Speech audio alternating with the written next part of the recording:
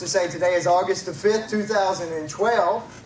The title of the message is The Follow-Through.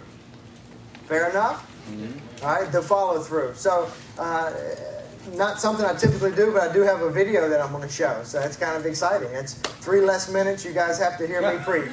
All right, but let me read 1 Corinthians 9 first. It's going to kind of break the ice, give a little bit of a train of thought towards this video, and then we're going to come back and keep on digging into what the Lord has for us. 1 Corinthians chapter 9, I'm going to start in verse 24. Okay, do you not know that those who run in a race all run, but only one receives the prize? Run in such a way that you may win. Everyone who competes in the games exercises self-control in all things. They then do it to receive a perishable wreath, but we an imperishable. Therefore I run in such a way as not without aim. I box in such a way as not beating the air, but I discipline my body and make it my slave, so that after I have preached to others, I myself will not be disqualified. All right, I bet unless it was your family member, probably nobody in here remembers who won that race. Okay? But there's 65,000 people who remember that man's name. Okay? Because ingrained in him was something that most people don't have. Okay? Unfortunately. We'd like to all say we have it, but until you're laying there in so much pain. There was actually another version of that was slightly more direct, but maybe we'll find that one and show it at another time. But that was the gist of it, okay? A man running a race, all right? Experiencing the pain and tragedy of shooting a hamstring out and just distracted. But ingrained in him was something very special. And what I want to bring out today, okay, is this. And I don't know exactly how the Lord will speak it. He always speaks it differently to each of us, depending on the season you're in or whatnot. But I really feel like the Lord is going to bring out some things or something that we have committed our heart to and just waffled in it and went back on it. Okay? God wants to teach us the principle of follow through, and it's very fundamental. Okay? Any athletes in the house? Raise your hand if you're an athlete. Any former athletes in the house? Okay? When you're off for a season and you come back and you're starting spring training or I didn't play football, so what do you call it? Football two-a-days, okay? When you're starting your two-a-days, what do they call the basic principles that you get back to? Pain. Okay, pain. All right? But in baseball, the fundamentals, okay? It's about getting back to the basics, because if your fundamentals aren't right, then everything else is just going to fall apart, okay? You have to have the fundamentals right. Following through is a very fundamental principle, but it's something that if we don't make sure we're fresh on it, then we forget it. No follow-through is very costly. When a person fails to follow through, and hear this so we understand it. When a person fails to follow through, they negate the entire process that preceded it. They negate the entire process that led up to that moment. If this man doesn't find it within the core of his being to at least cross the finish line, okay, then what was the purpose of 4 years of training? Okay? He got last place, but he crossed the finish line. That's right. He crossed the finish line. What was the point of those 4 years if you get to this moment and you give up? Okay? We have to be able to follow through so that we're not just wavy and, floundering around in this world. To be steadfast, to be committed, we have to learn the foundational principle of following through. You take any game you want. Name out a sports game to me. Basketball. You like boxing, basketball, track, ping pong. That's a good one. Pole vaulting. That was random. Huh? Soccer. Okay. I got golf, baseball, bowling, football, tennis. You name a sport, and you go on a website or a Google search, however those things work, and you type in, teach me how to play baseball. They're going to take you through these steps. Da-da-da, da-da-da, da-da-da. But when you're pitching, Okay? You better follow through, because following through helps keep everything in order. It helps develop consistency. It helps develop dedication. It brings forth your best effort. When you know how to follow through, everything else stays in line. When you swing a bat, you have to follow through. Here is the best way I could label this. And so I'll give you guys the main nugget, so to speak, and then we're going to dance all around it, and we're going to come back to that main nugget. Because if we walk out of here with one nugget, we've done pretty good. Okay? Okay? To remember most of the scriptures that are thrown out there and most of the concepts, we're just looking for something that we can carry from here to there and change the world with it. It's this. Following through. It pertains in sports. It pertains in our life with Christ. If you don't follow through, you're slowing down at the wrong time. Okay? Now, that might not make sense, but let me illustrate to you like this. Anybody play golf in here? I played one time, lost every ball and a club. Okay? Yeah, right. Every ball and a club. Any golfers? Like, do I have a golfer in here? Seriously. Okay, you play golf. You've been to the driving range, but no committed golf. Any bowlers? Tennis? Anybody play tennis? Okay. So tennis. It's important to follow through, because if you slow down before you impact the ball, that means when you hit it, you don't hit it with as great amount of force as you should have. In baseball, you're torqued up with the bat back, and when you come through, if you're not committed to following through, then what happens is you slow down a little bit. Your follow through is all of a sudden back here where the ball meets the bat, and you have no pop. You're slowing down too soon. And if we can't follow through, then we can't make it when seasons get tough, when things get hard. That was kind of I'd say a middle of the road example. You know, man got hamstring pulled, he followed through, toughed it out. Yeah, but that's not life and death. No. And then the examples I just gave you about sports, well, they certainly are, just for the sake of illustration, to show you how vitally important a follow-through is when we're just looking at the basic sense of it. How about I read you a story about a real testimony? I got this off your desk, Matt. I hope you didn't mind me snooping around there. The unlikely Bible smuggler. This is in your church's office, and this is an incredible story. I thought I might like to share it. If you were captured and put in prison, and you finally got the chance to escape, what might you do? Be honest. Come on now. Escape. Run. Run like the wind blows. Okay? If people say, why are you running? I'd say, only because I can't fly. Okay? All right? Get this, though. What if God had a mission for you in that prison? You escaped from it. You get out. You get a hold of your family. How do you go back? How do you follow through when it's that tough? I mean, all right, Zeke, we can all say, you know, I need to follow through in my jump shot, follow through in my golf swing. If I want to be the best, I better follow through. Okay, well, maybe in a track meet, I can dig deep and find within the innermost core of who I am a bit of grit and tenacity that other people don't possess. Yeah. But what about if you're in prison and you've been beaten and you've been left in dark rooms for days and days at a time, and you get that one chance to escape? Would you do what this man did? Would you follow through on God's call and purpose and what He's told you to do, even if it's hard, even if it's inconvenient? This is meant to encourage you guys, so don't look at me all sad-faced. When I came back after off-season, Coach man, your elbow's out, you're not following through. Spencer did it to me just a couple days ago, chewing me out for not proper form. But he wanted me to follow through because he wanted me to make the shot so that we could win. Okay? I want us to follow through so that we can go out here and change the world. That's my only motive for bringing this forth. Okay? The unlikely Bible smuggler. I'm going to read it. Before he came to Christ, Bao Chan was an assistant director governor for the communists in Laos. After becoming a Christian, he couldn't stop sharing the gospel. He knew little about his new faith, but he knew how to point people to God. Authorities repeatedly warned Bao Chan before eventually arresting him in 1999 and sentencing him to 15 years in prison. Okay? 15 years.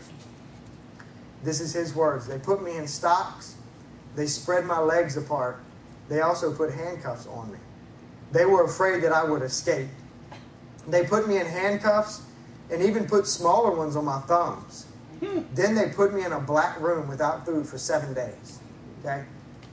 When authorities did offer Bao Chan food and drink, he refused to take it, fearful that it could be poisoned. I had to be careful, he says, because I knew that my life was valuable for God and for his ministry, he explained. Bao Chan survived only because of the guards secretly bringing him rice. He was locked in a cell by himself for a year without a Bible. His stone and concrete cell had one large metal door with a small rust hole that provided his only ventilation. He says, I would stand up and put my nose to the hole and breathe. He asked the guard who brought his food to send a message to his wife. Tell my wife, would you please help me? Bring me a Bible. I cannot live without my Bible. After a year in solitary confinement, Bao Chan was put to work carrying firewood and clearing rice fields. When he grew tired, his guards would put a gun on his back and mockingly say, call to the Lord to come and help you. Shout to the Lord to give you strength. He gathered firewood for 10 of his 13 years in prison. Eventually, the guards trusted Bao Chan enough to let him gather firewood alone.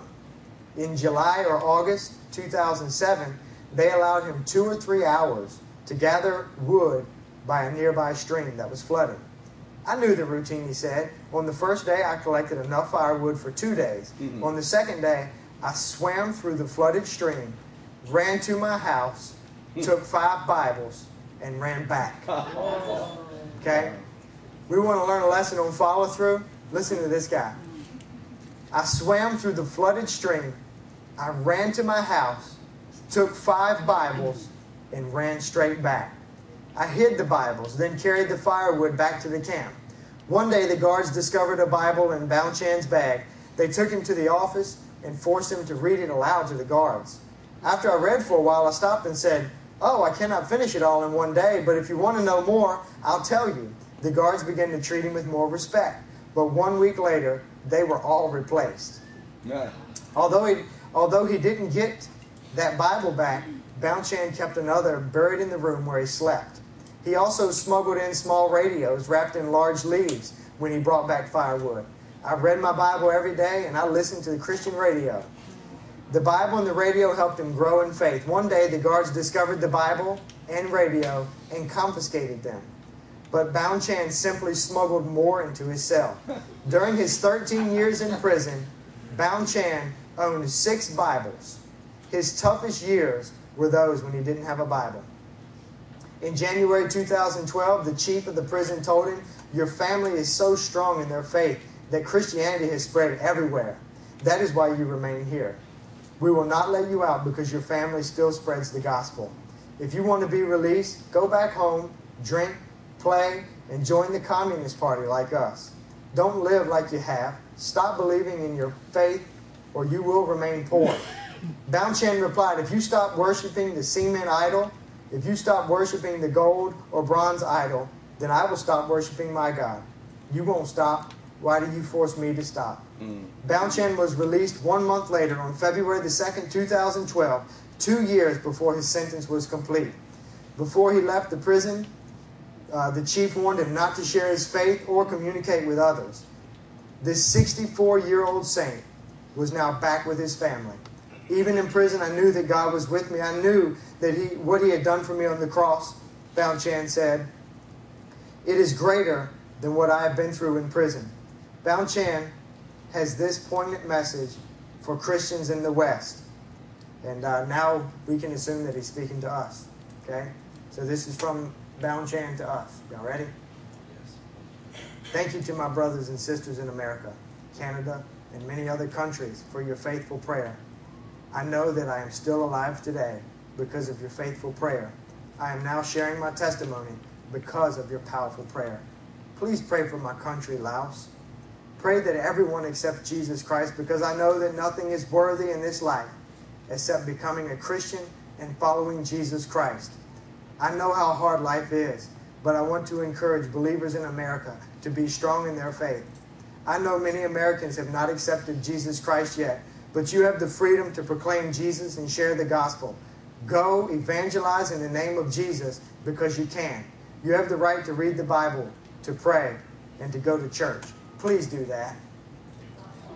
You think about that ability to follow through there. I can't say that in the midst of such turmoil that I would run from the cell of a prison, run through flooded streams, open my door, look my wife in the eyes and say, hand me the Bibles, I got to go back. Okay? I don't know that I would do that. In fact, I'd say it's 60-40. Okay? I can't tell you. Until I get 100%, I better 60 that I would come back. Hey, we got to get there, guys. Yeah. That's the point. How are we going to stand in the midst of situations like that when the direct commandments that God asks us, the things that we commit our hearts to, we shift like a shadow in them. We got to get good in the little to get good in the big. God wants to talk to us today about the fundamental issue of follow through. If you don't follow through, you're slowing down at the improper time, therefore not achieving everything that is capable. Oftentimes we enthusiastically commit our hearts to something that God asks us to do. We say, God has us doing this. God has asked us to do this. God has asked us to do that. And just a short time later, it's gone. Where'd it go? Did he quit asking? I know the number one response to that is, Zeke, that's just a season. That was just a season for me. And I am not speaking about those things that God takes you through seasons in. He takes you through seasons with your family. He takes you through seasons with work. He takes you through these different seasons. But let's forget all that for a moment, because ultimately that's going to be between you and God. None of us can answer for what His specific calling is for your life. But what if we just got very practical and said that this Scripture is loaded with things, that there is no season. There's no seasonal thing. It's no seasonal thing that God wants us to be in our Word daily. It's no seasonal thing that we should be steadfastly praying, relentlessly warring on behalf of our brothers and sisters around the world. When this guy thanks the American church, I feel bad because I didn't pray for him one time. I didn't pray for him one time, nor anybody like him, really. Okay? What are the things in the Scripture that it's not an option? It's not something you say, well, that was a season, now it's come and gone. What are the things that we need to be steadfastly focused in so that we can follow with a measure of consistency and dedication that does not permit this wishy-washy, on again, off again mentality? Man, I'm on today, fired up today. Next Sunday, dead as a doornail. Just beat all to pieces. Why is it so wishy-washy? And I'm talking to me too. Why is it that I'm so fired up? Every time Steve preaches, I get deeply moved. I've heard him preach twice. I get deeply, deeply moved in my spirit to examine the Scriptures more. Okay? Hey, I got another journal like this at home. I'm the chiefest of sinners is what I'm trying to tell you. I'm getting ready to illustrate to you. I got another journal just like this at home that I started, and it says Genesis at the top. And I started because when Steve spoke, I was like, that's it, man. I got to dig into the Word. Well, Genesis is big, so you may not, blame me that I'm still in the book of Genesis. But would you blame me if I was still in the first chapter? And this has been a year ago? Okay? Because it's hard to follow through. It's difficult to follow through. It's kind of like the word diet. Y'all like the word diet? No. Okay? The word diet, hey, as good as they are, man, okay, it still implies the act that you're going to go on something that you're going to come off of. Okay? You're going to go on something that you will eventually come off of. If you call it a diet, I mean, we could nitpick over specific definitions, but the typical thought of a diet is, I'm going on this, and, I will be off of it soon at some point. Instead of calling like a different lifestyle or something like that. I just use that to illustrate it. Why does it seem like there's times where my Christian walk seems like a diet? Why does it seem like a diet? Like, I'm on it now. And, buddy, when I feel like things get straight and tightened up a little bit, let it go.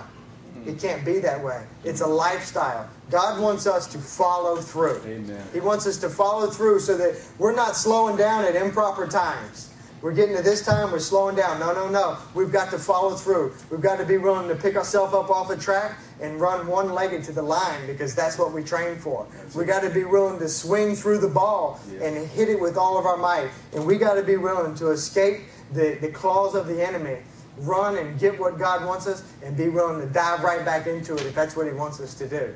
How do we get there? You start in the little. We start in the little. If I can't keep a diligent reading plan, the odds of me escaping the prison, getting Bibles, and coming back are slim to none. They're slim to none. If I can't consistently get up and pray for hours in the morning like God is asking me to do, there's slim to none chance that I'll go into the city of Houston and make a little impact. Nothing. The commercial that comes on the Olympics, I haven't eaten dessert in 2 years. I haven't watched TV in 2 years, you know. These Olympians, man, they're crazy. It's like, I'm sitting there watching the Olympics thinking, you know, I enjoy watching it, don't get me wrong, but I'm thinking, you know, Lord, they didn't get there sitting here. You know, they didn't get there sitting where I'm at, man, and I got a different Olympic race that I'm called to, but I need to rise up and do it and be diligent. Be diligent with what God asks him. Follow through. All right, let's get into a scripture here. I want to go to Acts chapter 6. What I'm going to do is I plan on just highlighting a few examples where you can see a relentless and tenacious attitude to follow through. And what I want to say in encouragement to everybody is that it's in you. I know you might be sitting in that chair wondering, this isn't for me. I don't know what he's talking about. I'm telling you, if you've accepted Christ as your Savior, there's something beating in your heart that makes you want to follow through. It makes you want to rise up and share His glory in a way that it makes the enemy just hate you. There's something in you. It's ingrained in you somewhere. And it just has to be pulled out and cultivated a little bit. Okay? If you believe in Jesus Christ as your Savior in this room, there is something beating in your heart right now that you have the ability to follow through. It's in you. You want to have it pulled out today? Yes. I do. I want to be able to follow through. I don't want anything to distract me. When is it hard to follow through? Come on, JJ, football, man. When's it hard to follow through? When you're tired. Dustin, fourth quarter, when it's late in the game. Okay? What else? When's it hard to follow through? When you're getting your butt kicked. Now, I can relate to that one because that happened a lot. Yeah. You know? Yeah. Slaughter rule, I know I'm very familiar with the slaughter rule. Okay? When is it hard to follow through? When you're tired? When you're down? What about when you're injured? You ever feel beat up a little bit? Yeah. It makes it hard to follow through, doesn't it, Rick? It's hard to follow through when you're beat up. Okay? What about when you just don't know? Because you've never learned the fundamentals. You don't know that when you're pitching, you better bring that back leg over so you keep everything square and in the strike zone. You just don't know. You're just flailing it because you don't know. Is that possible? Yeah. Is it possible that there's people in this room who don't even know how to follow through? I think so. I think there's people in this room who are so injured that they feel like it's impossible for them to follow through. I feel like there's people in here that are so baffled and confused by what God's trying to do and orchestrate in their life that they don't know how to follow through. It's all of us. All of them fit. When you're defeated at the end of the fourth quarter, when the whistle blows and you've lost, it makes it feel like, what's the point in following through? We have to follow through because if we don't, we slow down at improper time and we don't perform the way God designed us to perform. We have to follow through. You're in the book of Acts chapter 6? Yes. All right, we'll read a little bit. This is Stephen.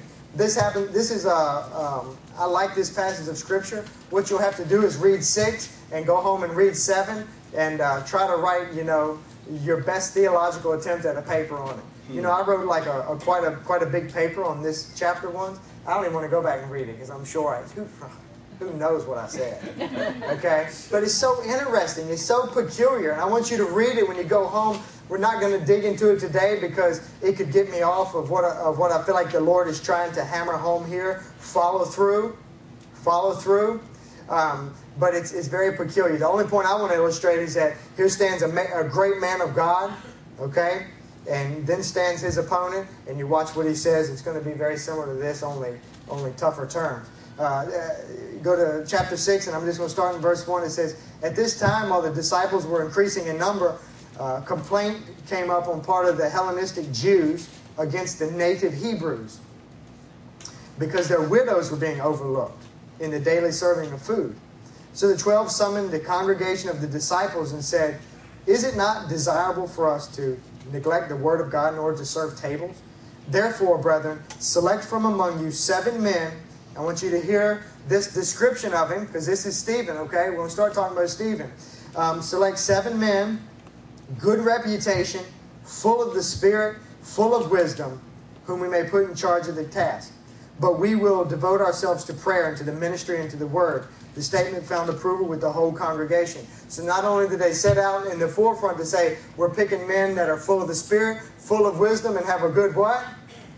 Reputation. Those are the kind of men we want. To even go beyond that, they said, you know what? Now we're committing this thing to some serious prayer before we decide. So when you read that the first man selected was Stephen, you can assume that he was a pretty noteworthy guy, right? Full of faith, full of power. What goes on to say more about him? Let's go to verse 8 of the same chapter. It says, "Stephen, full of grace and power, was performing great wonders and signs among the people." Okay? What do you know about Stephen? He's full of grace. He's full of what? Power. He was performing what? Miracles. Great miracles, great signs, great wonders among the people. He's doing it. God is working through this man. He's doing great and mighty things. Some of the men from what was called the synagogue of the freedmen, including both Cyrenians and Alexandrians, and some from Cilicia and Asia, rose up and they argued with Stephen. But they were unable to cope with his wisdom and the spirit with which he was speaking. Stephen was full of what? Grace, power, wisdom, spirit. They secretly induced men to say, "We've heard him speak blasphemous words against Moses and against God." So what we have here, guys, is not only an innocent, but a very powerful man of God. He's going around, he's doing great and mighty things for the kingdom. No fault in that if you ask me. Okay? A mighty, mighty warrior of God. And an apparent injustice is about ready to be done as they get men to speak evil against him. And then he is brought before the high priest. Okay? Now, what you flip to chapter 7, if you have to flip a page, mine's on the same page. They take him before the high priest, and they ask him, "Is this so?" What do you say when you're standing before the very people who want to take your life? If we could be honest, none of us are in that position, but what would you say? I mean, honestly, we could put ourselves there. You're preaching the gospel with power and might, signs and wonders taking place all over the place, and somebody captures you, takes you before the high priest, and you stand there. What might your plea be? Not guilty. Spare me. I haven't done anything wrong. I'm trying to provoke good. Okay? I certainly would. I would try everything I could. At least I'm about 80-20 I would. Okay? I'm about 80-20 on that. I would try. And say, look, I'm preaching the good news of Jesus. I am helping your community. Taking and changing people's lives, and they're good for the community. If you take time to read chapter 7, and hey, if God puts it on your heart, go home and do it. If not, you'll miss a good nugget. Chapter 7, he goes on just this unbelievable defense. He goes from talking about Abraham, Isaac, and Jacob. Just goes off preaching to him, man. The whole chapter is filled with it. I won't read it because you'll get lost in my just pronunciating it to you. Go read it and dig into it. God's got something in that. I didn't know exactly why he had me flip to this, but there's something in that, guys. Dig into it. He goes from Abraham, Isaac, and Jacob. He's saying about their life. He goes through and talks about, Moses in the wilderness. He goes through and talks about his forefathers in the tabernacle. He talks about David. This is lengthy. Man, this is a lengthy thing before the high priest. He doesn't say, "Hey, I'm making this community a better place. Give me a break. Give me a break. I'll tone it down a little bit. Give me a break." He says, These are my forefathers. This is what they did. We are here because of them. And then at the end, you want to hear the kind of the conclusion of what he says? he softens up on them a little bit. He says, you men are stiff-necked and uncircumcised in the heart. Your ears are always resisting the Holy Spirit. I'm in verse 51. You are doing just as your fathers did. Okay? Maybe that's the point of it all, to highlight that the heritage was pure. And look, they're doing just like what their forefathers did. He asked them, which one of you prophets, which one of the prophets did your fathers not persecute? They killed those who had previously announced the coming of the righteous one, whose betrayers and murderers you have now become. You have received the law as ordained by angels, and yet you did not keep it. You did not keep it. This is a man who knows how to follow through. Okay? Did he deserve it? No. What did he do wrong? He's performing signs and wonders. He's captured. He stands before the high priest, and he gives him a heck of a sermon. And then he says, you're stiff-necked and you're uncircumcised. You don't get it. You're always resisting the Holy Spirit. And to top it all off, if you don't really believe what the core of chapter 7 says, because I haven't read it, and you'll get to when you go home tonight, hopefully. But in 54, what he said obviously must have been pretty potent, because they were cut to the heart, and they began gnashing their teeth. They were mad, man. They were mad at Stephen. But him, full of the Holy Spirit, he gazed up into heaven, saw the glory of God, and Jesus Christ standing at the right hand of God. They drug him out, and they stoned him, Stephen the martyr.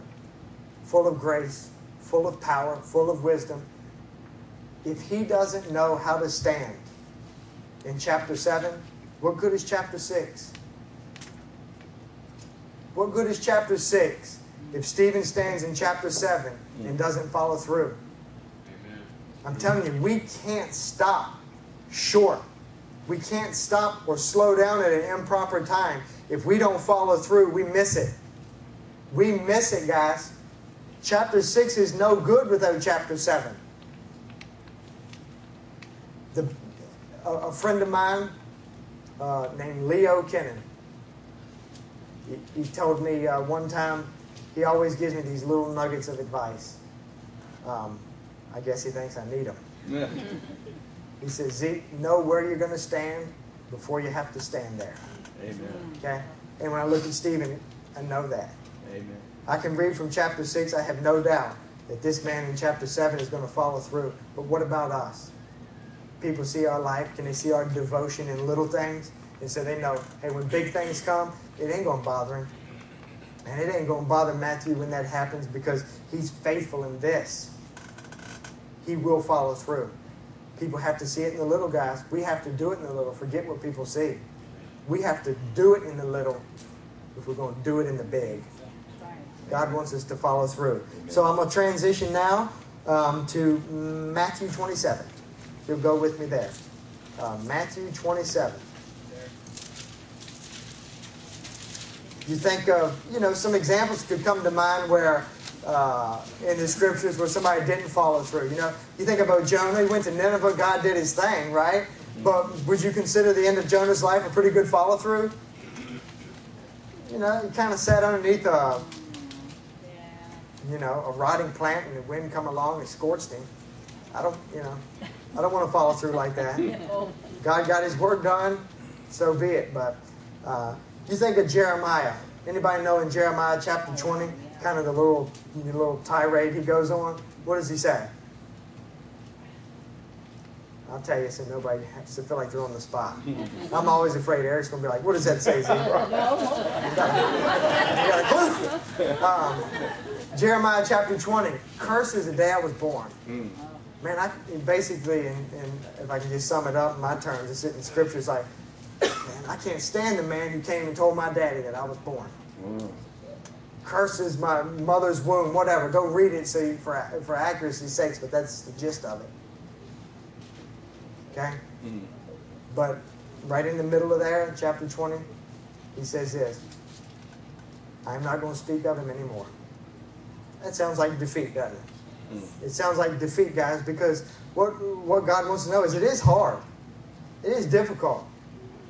I'm not going to speak of his name anymore. I am done. Not a single verse goes by where you don't hear him say, but there is a fire burning in me and it's shut up in my bones, and I can't keep quiet. Yeah. So when it gets hard, there is a tendency to say, you know what, I can't follow through. I can't do it. This is too difficult. But we have to have ingrained in our core something that rebukes that instantly and says, no, this fire is too hot. Amen. It is welling up in me, and I can't help but share it. So I'm going to have to follow through because I don't have any options. We need to get to that place, guys. Not that we're always going to be invincible to trials.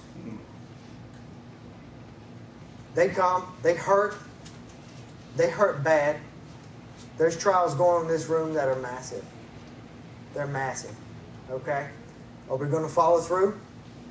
Are we going to follow through and trust in God's word? So Matthew 27, okay? Matthew 27. This little statement I wanted to say. That we're so dedicated in our fundamentals that we don't know how not to follow through. Okay? So dedicated in the fundamentals that we don't know how not to follow through. What's muscle memory, Matt? Muscle remembers where it used to be. Yeah. So if you're working out or things like that, you got, you know, if you right, back to baseball, whatever, your good hand, your right hand, cut the lights off, put a spoon of peanut butter in your hand, and go try to get that thing in your mouth with your left hand if you're right-handed. Okay, it's hard. I mean, try it. If you think I'm crazy, go home, get a spoon of peanut butter, go in the bathroom, pick your weak hand, and try to get it in your mouth. It's awkward. There's a thing called muscle memory. Your right hand, because it's so worked, it's so cultivated, it will get that spoon of peanut butter to your mouth every time. Okay? Muscle memory. Muscle memory. Okay? We have to apply that spiritually. Yes. We have to be so rooted in the fundamental of following through that we don't know how not to. Amen. Amen. We don't know how not to. Matthew 27. Of course, you guys know I'm going to use Jesus as an example because he's the greatest example we got. Yes. Okay? Matthew 27:46. Speaking of terminology, that's what we're talking about. People say, oh man, you know, it's hard. Jesus almost gave up. In verse 46, he's, Eli, Eli, lama sabachthani. That is, my God, why have you forsaken me? He didn't get through the mockery of a trial. He didn't get through the absolute torturous beatings. He didn't get through all of that mockery and shame and being spat upon and have a crown of thorns mashed on his head, the humiliation. He didn't go through all that to get to this point and say, God, you've given up on me. I quit. This is demonstrating that it's hard. It's hard. But you know the final story. Relentless. Didn't know how to give up. Didn't know how not to follow through. The example, if we want to draw from that, is Jesus. Okay? It's Jesus. He didn't know how not to follow through. And if you think he was actually thinking about giving up here, you forget the little swift rebuke he gave to Peter when he sliced off Malchus's ear, don't you?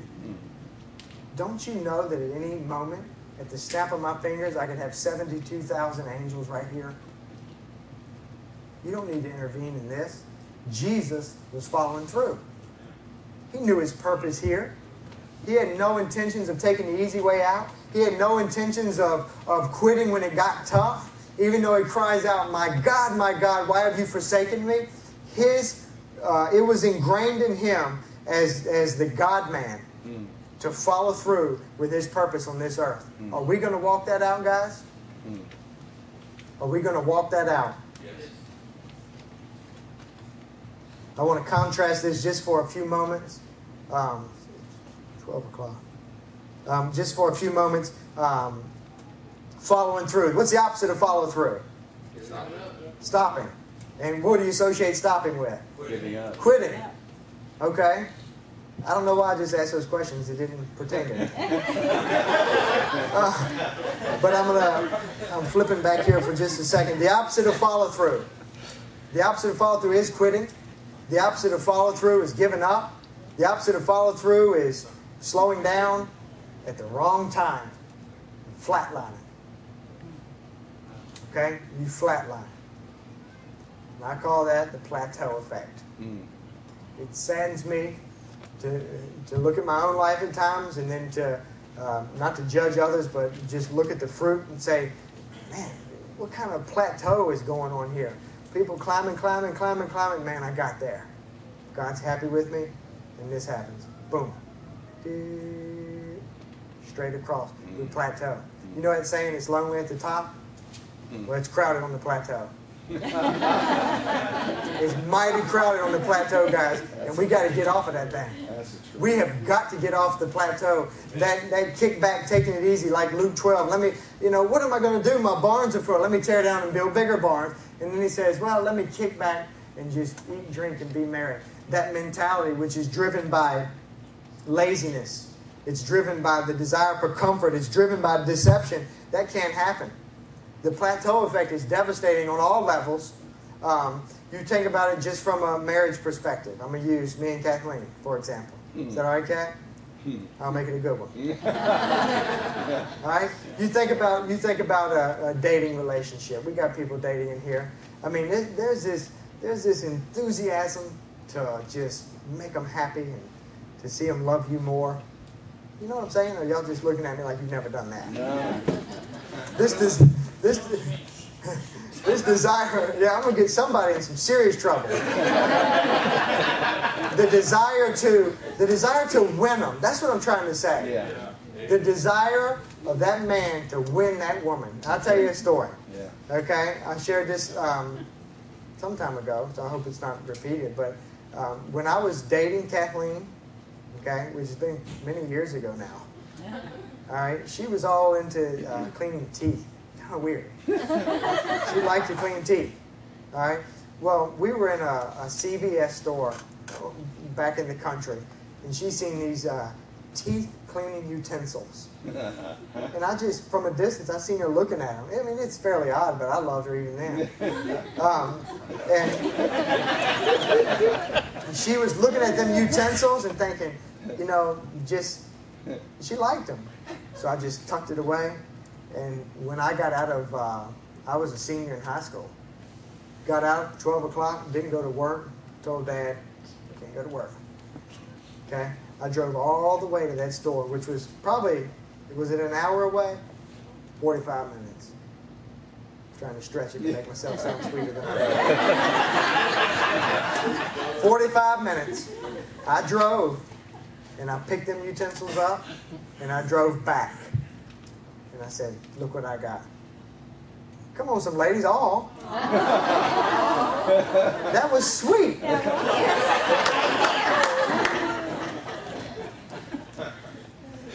But my zeal to let her know that I loved her and that I was pursuing her heart, it meant something to me. You got to fight against plateauing on all levels. You get married, 6-7 years later, lucky to stop and get her a thing of Ben & Jerry's. And I still love her and want to treat her like a queen. But that plateau is scary ground. It is. It's scary ground because you lose that desire to pursue. Amen. That's the opposite of following through. We can't plateau. Don't plateau. Fight it. It's lonely at the top, but meet me there. We'll hang out with. It's lonely at the top, but it's crowded on the plateau. Stay off of that thing. That's right. Flatlining is only associated with death. We don't stay in the middle. We either go forwards or we go backwards. You're either going forwards or you're going backwards. The plateau is dangerous. It's exactly contrary to following through. Stay away from it. Stay away from it. Amen. Okay, let's go to Genesis 22. All right. Genesis 22, and I'm not going to inundate you with scriptures. Genesis 22 is actually my last scripture. Genesis 22.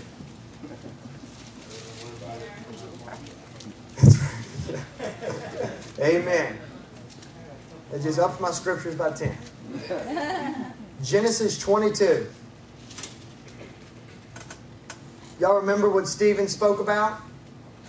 We didn't really read it. I wish we would have read a little more. But Genesis in Acts 7, he's talking about Abraham.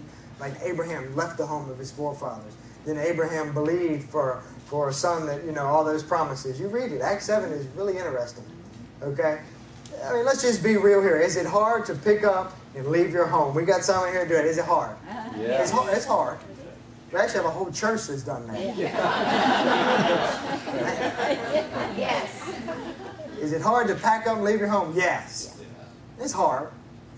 Is it hard to go to a land where you don't even know nobody? Yes. Is it hard to believe God for promises that you can't see yet? Yes. Yes. They're hard, right? Yes. How much faith do you think it takes to believe those? A lot? I'd say a little, just to be contrary. I don't think it took much faith for Abraham to believe that when compared to Genesis 22. Okay? But he was so diligent to follow through in the little. And I want us to see his follow through on that mountain. I want us to not look at this like it's some kind of a fairy tale. Like, man, Abraham was cool, he was awesome, that's powerful stories. This thing is real. Your forefather, Abraham, you get talking about our children, you're talking about a whole new level of sensitivity. Take my life, please. Take it. But don't touch my babies, please. You're talking about a whole new level of faith. A whole new level. A friend of mine, his name is Donnie Whitlock. I know him, rather. He's a missionary to Indonesia, floats Bibles in and out of that place. Just, man, great man of God. And he was sharing stories with me one time at a meeting. And, just crazy stuff, man. Stuff you hear about, you're like, well, kind of glad I'm, preaching in America today. But am I really glad about that? Yes, because it's what God's ordained me to be. Talking about, big snakes biting his son. Talking about, the one he was talking about was this. He was held hostage in Thailand for 5 or 6 days. He was held hostage. And I said, man, your family's back here in the States, because his family was with him most of the time. But your family's back home. What goes through your mind? Is that hard when you're held hostage in Thailand for 5 days? He's like, that was a piece of cake. That was easy. You know what was hard, Z? When my son was kidnapped from me in Thailand twice. Oh, man. And it took me 2 days to get him back. Wow. He's like, that's hard. Because I'm hostage, oh well. But when they kidnapped my son, that was the most difficult thing in my life. So think about that as you process what we're getting ready to read in Genesis 22. Think about that. It's hard to leave our homes and our families, yeah. It's hard to believe God for a promise that's not yet seen, yeah. It's hard to go to a land where we don't even know anybody, an unknown land. But those were little demonstrations of follow through compared to this gigantic demonstration of follow through. So we know the story. So we'll go to Genesis 22. Abraham's taking him up the mountain. We'll pick up in verse 9.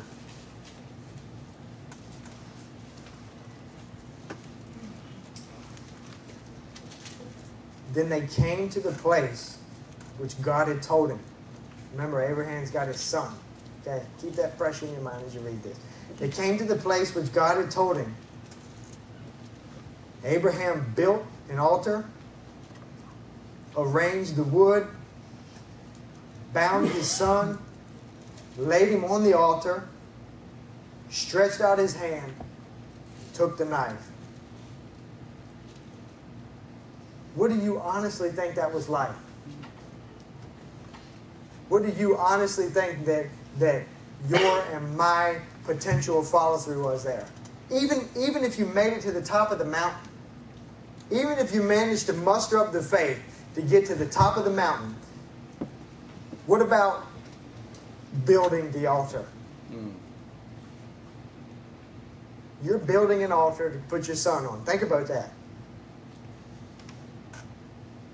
If you made it past building the altar, what's going through your mind as you're arranging the wood?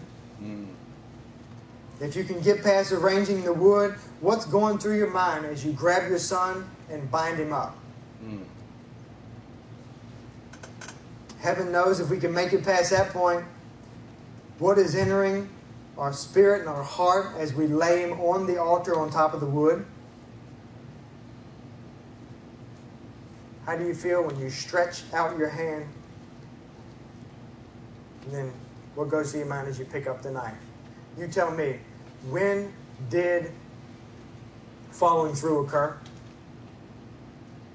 When did submission, when did obedience occur? You can make an argument that building the altar is an act of obedience. Absolutely, I'll agree with you.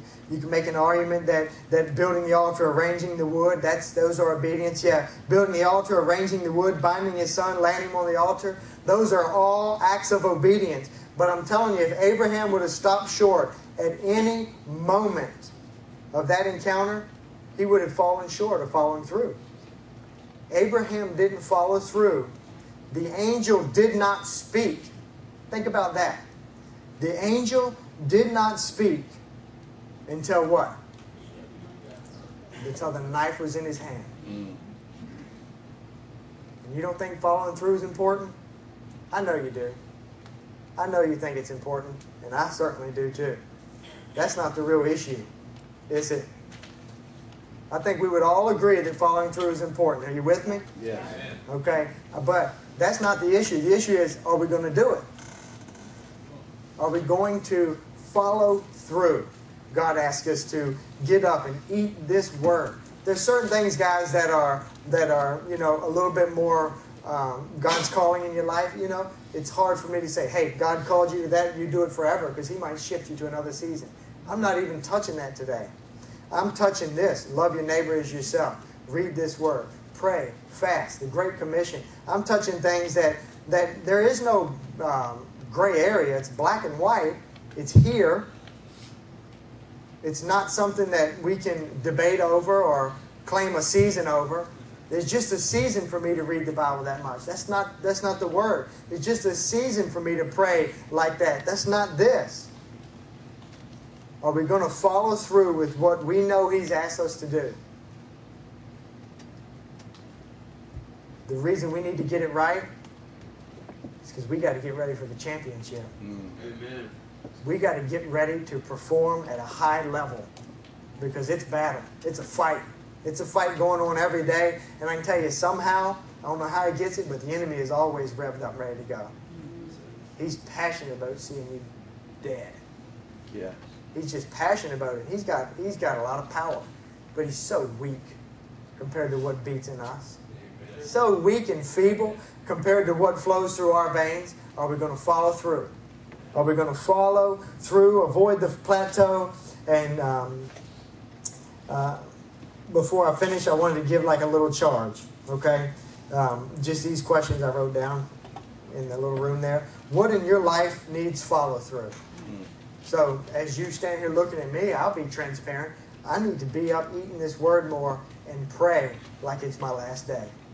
Amen. I know what God's requiring of my family and I, and if I don't step up and do that, it won't get done. Amen. I won't fulfill God's calling in my life, in my family's life, watching the Olympics. Although I do plan to finish them out. Okay? And that was the wrong time to make that joke. But there's nothing wrong with you guys get my heart here. I'm not saying you watch the Olympics, you're missing it. I'm saying I'm not going to accomplish anything by being entertained. Yeah. I have to get my heart before the Lord. I know what he's asking of us. Yeah. I'm very clear on it. Yeah. But I'm not going to get there sleeping in. I'm not going to get there, dieting. If that makes sense. That's good. All right, and so what in your life needs follow through? There's mine. I laid it before you. That's me, guys. God says I'll get there, but I gotta yearn for him. I gotta be up on my knees crying out for him. That's me. And I'll follow through in it. What in your life needs follow through? What does he ask you to do relating to your commitment to reading your scripture? Remember, I'm not talking about seasons he's taking you through. I know there's people in here going through different seasons relating to jobs, relating to families. I know that. then let him speak to you on that too. Follow through. If he speaks it to you, follow through. I'm talking commitments that you've made to him concerning your devotion to being intimate with him, in your relationship with him. What in your life needs follow through? And then lastly, this would be a charge. See if somebody does it this week, if God identifies it. What in your life makes you plateau? What in your life makes you level out? Is it comfort? Is it money? Whatever makes you plateau, drop it. See what happens. Okay? And line it up with the Word. Make sure you're right in it. Because the last thing I want anybody to do in here is take something that God meant for good and make it ignorant. Well, my spouse makes me plateau, so I'm dropping them. That's ignorant. I want you to figure out in your life the flesh. What makes you plateau, and drop it. If $100,000 in the bank makes me plateau, I need to drop it. Yeah. That's right. And that doesn't apply here, so drop it. Drop it. Drop it. See what happens. Give God a week to try. I've plateaued because of this. And I'm going to drop that thing. Watch God do mighty things in your life. What do you rely on more than you rely on Him? Drop it. And so you rely on Him. Okay? That's follow through. So here's what I wrote this week. Commit to leaving the ever so popular plateau. Put yourself out there. Let God lift you up as you humble yourself before Him. I had a few things I wanted to read, and then I'll be done. Dustin shared this song with me yesterday as I was telling him, hey, I'm talking about following through. I just gave him a little insight. He's like, man, Casting Crowns has a neat song about following through. I'm not sure how old it is. I'm not even sure what it was. I just wanted the chorus, and I wanted to read it to you. This may serve as our invitation, whatever. God, let Him do what He wants to do. Okay? But if we're going to get this mentality that says, till the last ounce of blood is ripped from my body, I'll serve Jesus, we got to follow through in this, the little. Follow through in the little, and get to the big. Follow through. You start making it a fundamental practice in your life. Okay, wait a minute. I said I was going to do this, and now this has come up, but I think this is a time where God is saying, follow through, and I'm going to do it. What the man at the jail was testifying, he said, the Lord told me every day at these 2 hours I need to be reading my Bible. And my son was over, we were watching a movie, so I thought, okay, Lord, it was all up on him. This is not right, but I'm going to watch the movie. He said a storm came, knocked the power out, and he couldn't read his Bible for 8 hours. You know, and to him, not saying, you know, God dropped judgment on him, saying to him, that was God's voice to him. Follow through. What you say, do it. Start in the little, and that way when you're standing, maybe there's somebody in here who's going to escape from a jail and smuggle Bibles back in. You'll be able to do it because you follow through in the little. Okay, this is the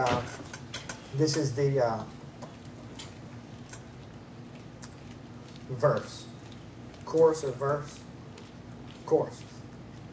Okay, Casting Crowns. It says, I cry like so many times before, but my eyes are dry before I leave the floor. Oh Lord, I try, but this time, Jesus, how can I be sure I will not lose my follow through between the altar and the door? And that is quite loud. That is loud. Man, it just got me to thinking, if we could carry our convictions 20 feet, we change the world. Amen. If we could carry them 10 feet, we could change the world. We could carry them 30 feet, wherever you're at in the room. My point is this. If we could carry them, not my point, their point. God gave it to them. I'm piggybacking off of it. If we could carry what God gives us in moments like this, or at an altar where we're crying, if we could pick it up and just get it out that door, we would change the world. We would change the world. Follow through. It pertains in sports. This is that nugget. Carry it with you. Told you I'd come back to it, and I have. It pertains to sports, and it pertains to our life in Christ. If you don't follow through, you are slowing down at the wrong time. If you don't follow through, if you don't follow through, if you don't follow through, you're slowing down at the wrong time. If we're going to make it through the things that God has said we will need to endure, then we're going to fight in the little and be consistent so that the very core of who we are does not know how to not follow through. Amen.